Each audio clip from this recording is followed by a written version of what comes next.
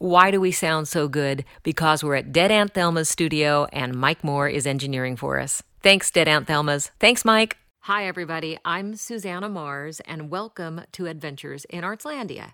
Today, I'm talking to Zale Schoenborn, the founder of Pickathon, which will be August 2nd through the 4th this year. And I totally love your slogan, no advertisers, no waste, just music.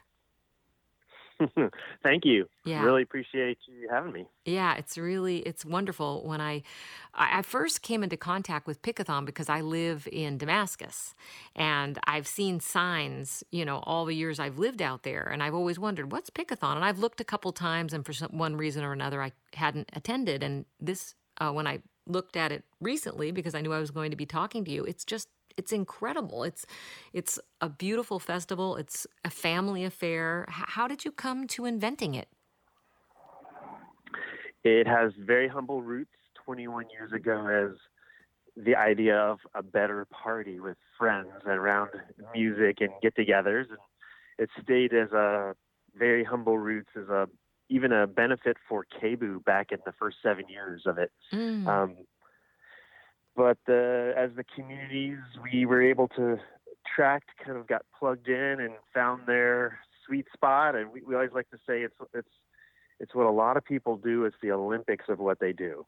It's the Olympic version of what they do, and we know if we kind of hit that integration on the head when people kind of feel like it's their dream project, and we've been just adding and imagining and trying to coalesce this larger experience of all these wonderful subcultures in the area and nationally, internationally. And yeah, if you survive long enough, good things happen is a good slogan for arts organizations, right? That's so true.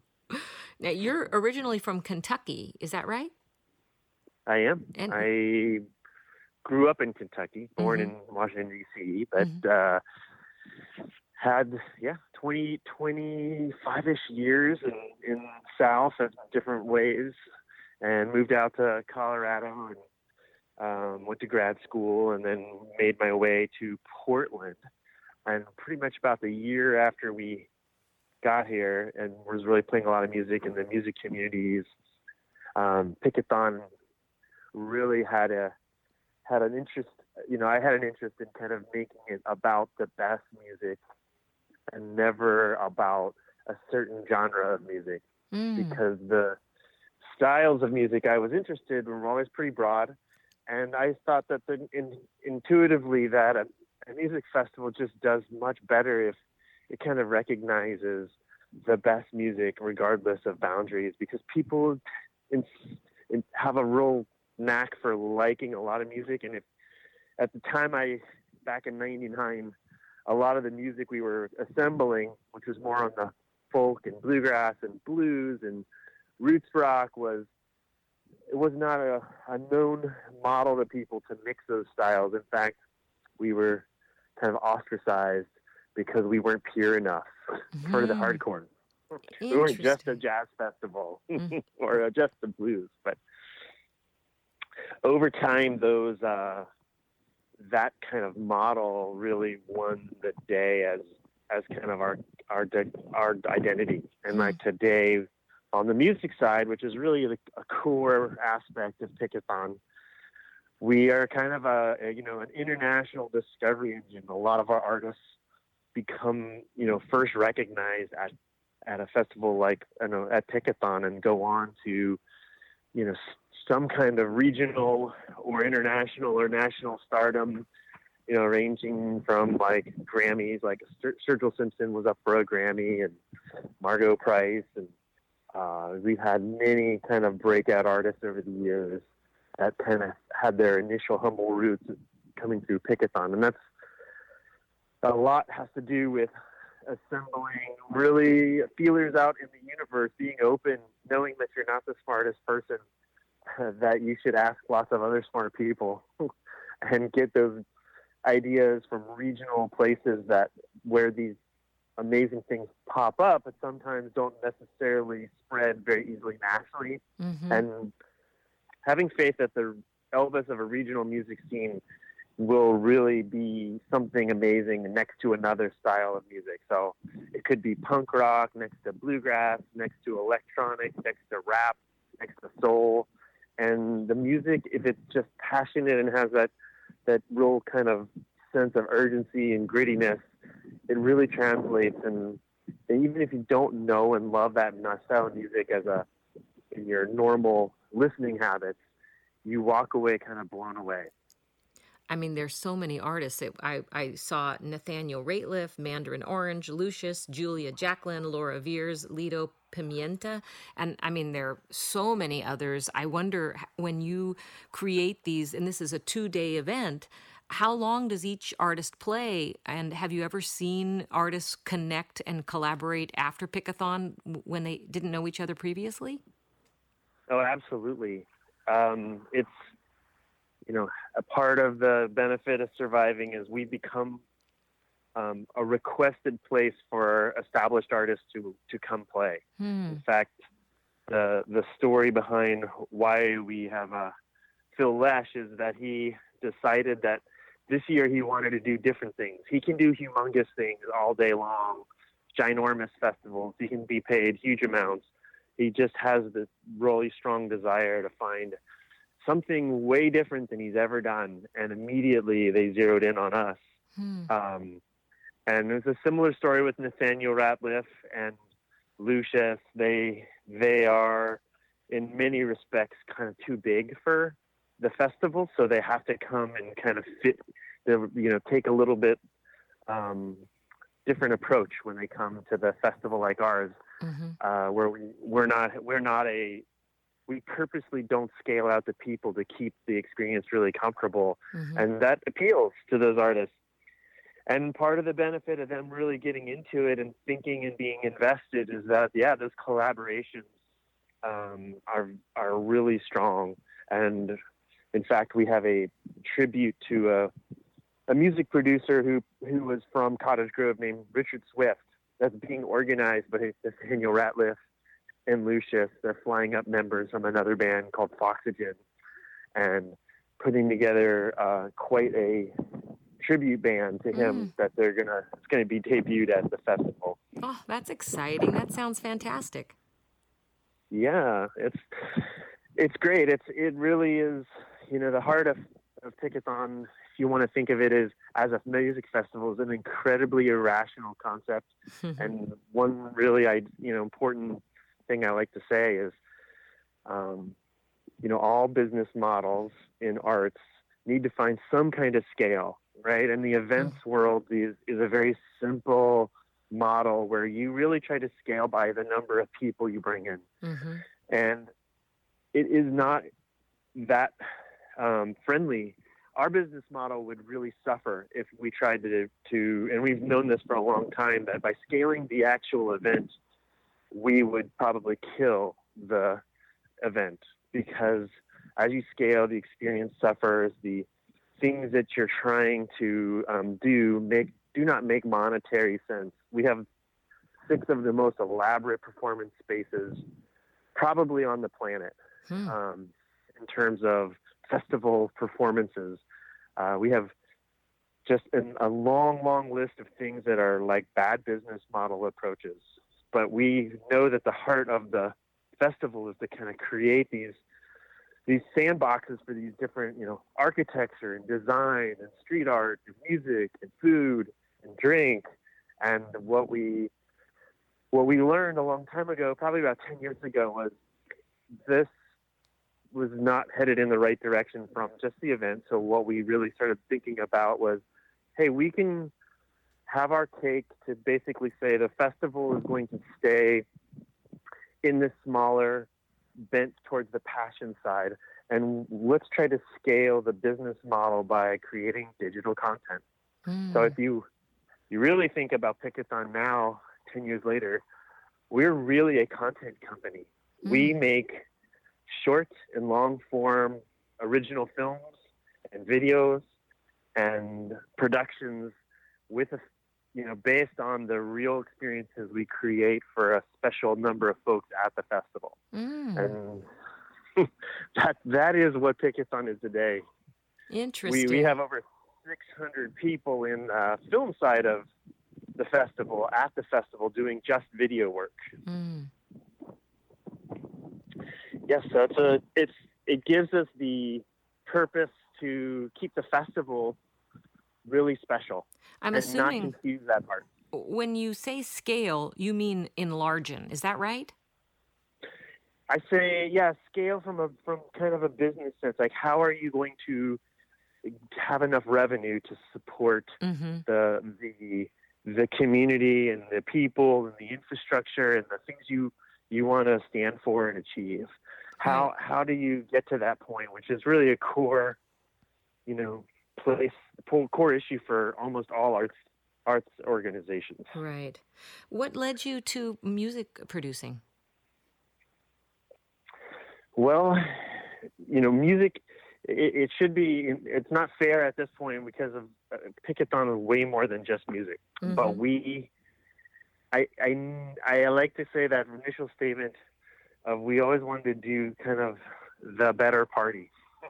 It's a very dramatic simplification, but if you think of events and, arts, you want to have impact. You want to have this kind of emotional connection and let the things, take things that are valuable and may not be understood or seen by a larger audience and make them get out into the world and find a place and a voice where it can potentially, you reach a scale like Pickathon where we can create all of this content and reach millions of people.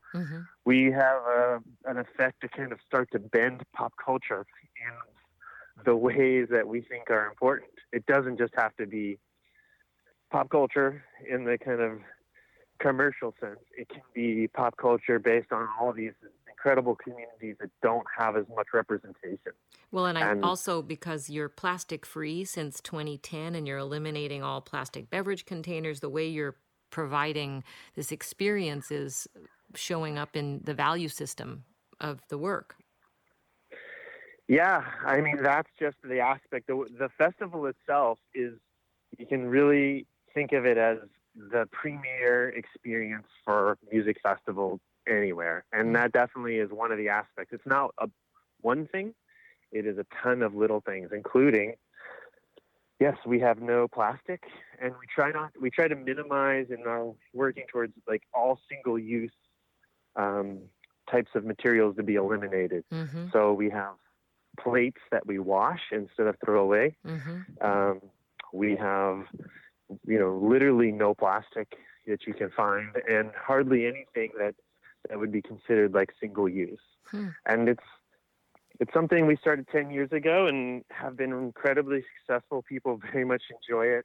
We've been open source in our approach to try to give it away to anybody who wants it. And we're one of the only ones, I think, that are still doing, both those. There are people who are trying to get rid of plastic on a larger scale. It's recently made some big news that Glastonbury in England is going to try it this year. How'd you get there? How'd you start? We just realized it was kind of gross and just ridiculous how much waste the festival was creating, even when we were at the smaller size we were in 2010. It just felt like there had to be a better way. You just didn't need to be trying to use 250,000 plastic cups and just get rid of them. It struck us as a problem that we could figure out. And we partnered with a company called Clean Canteen and created these like steel cups that everybody buys when they come to the festival or brings one from the year before. And then they use some various ways to keep track of it, like a little silicone ring and a D-ring they can clip to their backpack or their belt. And all weekend long, they use that.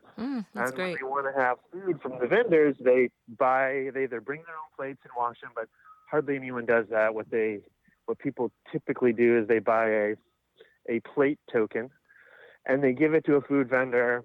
The food vendor, who includes a lot of well-known restaurants like Pok Pok and Boki Bowl and Pine State, and the who's who, they return your food back in a branded plate and a utensil, and you eat it, have a wonderful time, and then return that plate to our dishwashing station, and they return you the token. Mm. And you do this all weekend without ever having to throw anything away. So the people who are washing dishes, are they volunteers? Are they working for the Pickathon?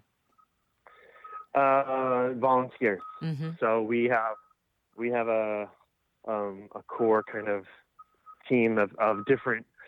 It's a small city. We're basically set up on a farm, so anything you would need to operate, we have kind of that built up over time, and we try to use biodegradable drainage and try to minimize our gray water, and use all kinds of techniques to try to minimize our impact even behind the scenes.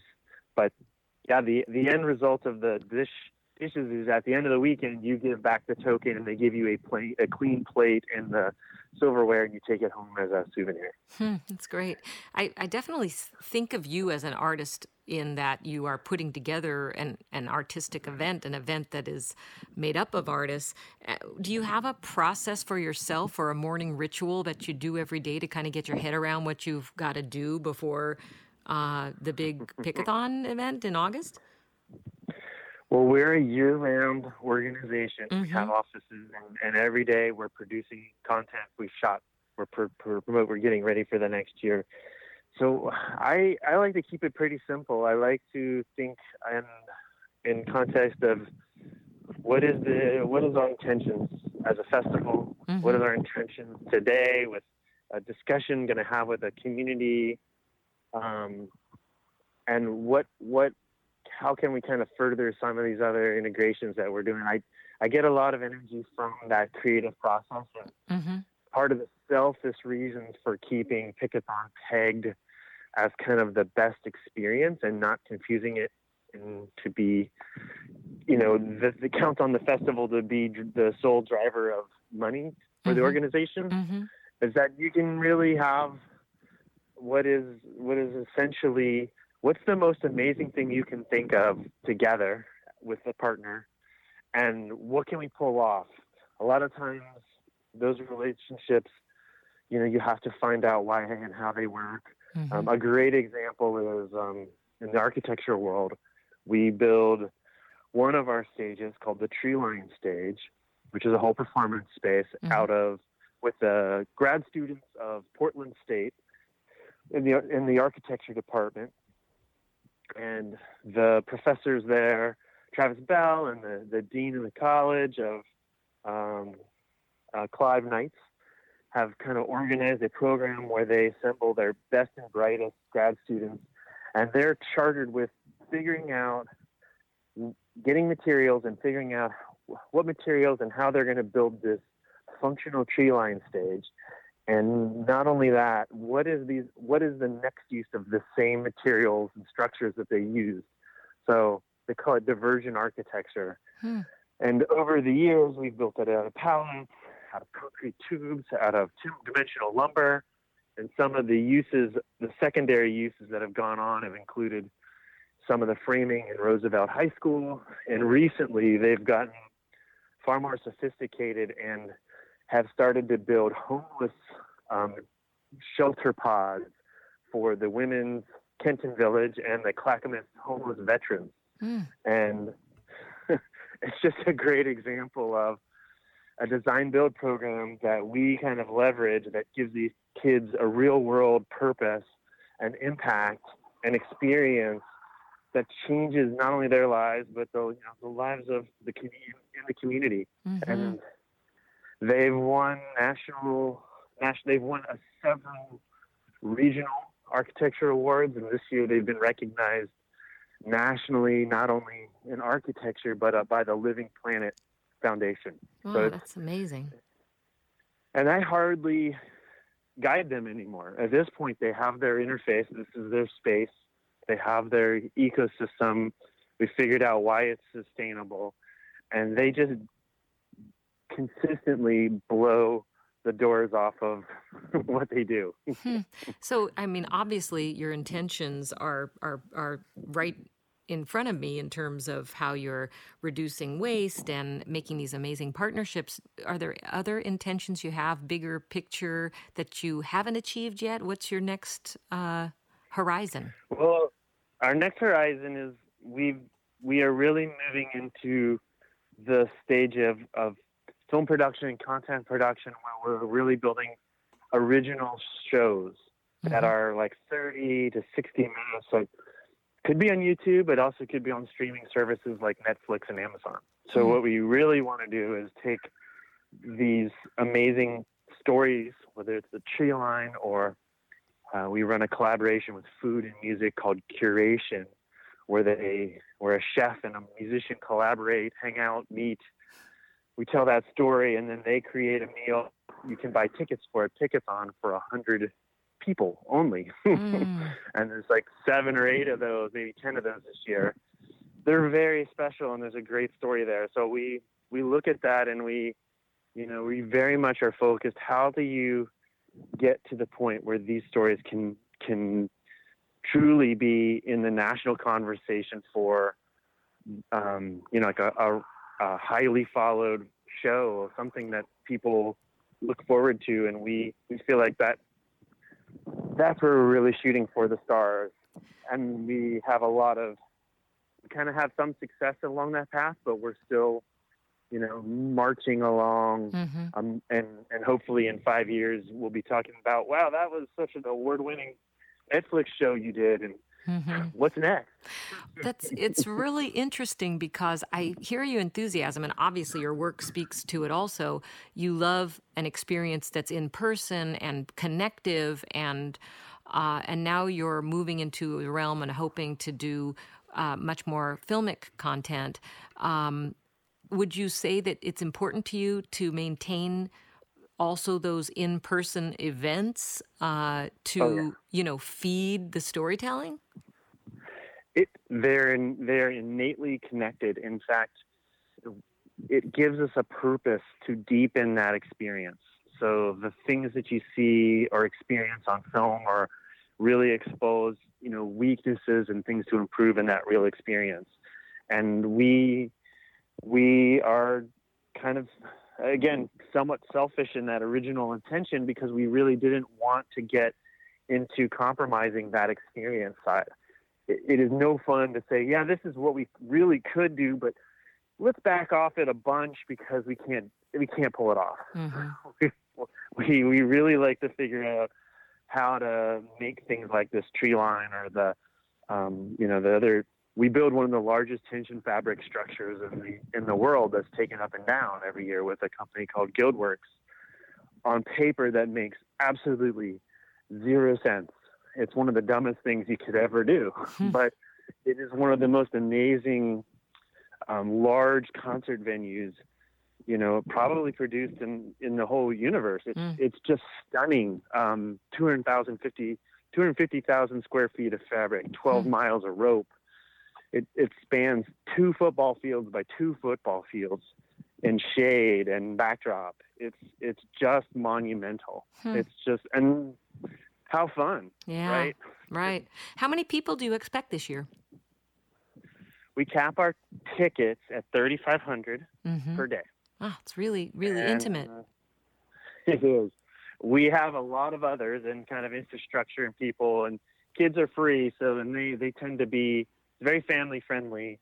And because of the scale of how many people we allow in, you can, it does allow for teenagers and kids to be part of that experience. Oh, it's fabulous. So there might be 8,000 to 10,000 when you add everybody up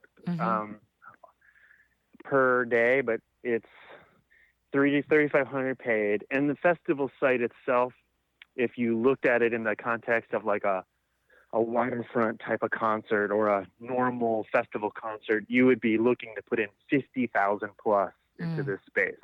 So we're well below the capacity. That's great. And that's a key part of why it's the best weekend of the year, right? Is that people that hate festivals tend to really like Pickathon. Sweet. So here's a big U-turn question. Anybody you could have dinner with, dead or alive, your top 3? Oh. Well, let me think about that. I'm absolutely a huge fan of Neil Young, so that would be somebody in the music world. Mm-hmm. I would say my other two would probably be somebody like Bill Monroe from the Bluegrass Boys. Mm-hmm. I'm a mandolin player myself, and always had a fascination with the backstory there. And somebody in film. I have to think about that because I'm recently have applied my brain so deeply and so creatively given into the just absolute expansive things it takes to make good film and storytelling that I'm constantly blown away by people in this universe. And I'd have a hard time choosing my favorite there. Yeah, I just saw if Beale Street could talk. I think I'd like to have dinner with Barry Jenkins. Oh, yeah. That would be fun, too. Yeah, I just was thinking filmically. He's, making great films and beautiful stories. And my other question is, if Pick-a-thon had a mascot, what would it be? Well, this year it's a bear. It is a bear. I don't know if you've noticed, but we have one of the artists we work with in the visual side. We change that mascot every year. We break kind of rules, and we change the branding every year. Oh, that's kind of fun. Interesting. It kind of speaks to how you're doing things artistically. Yes, it does. Yes. That's cool. I mean, we another fun just in those kind of artistic collaborations. We started working with a gentleman named Matt Wagner too, who worked at a gallery called Hellion Gallery. But he also was half of the team that produced Forest for the Trees. And we started bringing in kind of international street artists from all over the world. Last year we were heavily focused on Mexico. And not only did we kind of change our icon, we started to like visually add, murals and street art and sculpture into and create kind of almost a museum level venue we call the Galaxy Art Yard. Wow.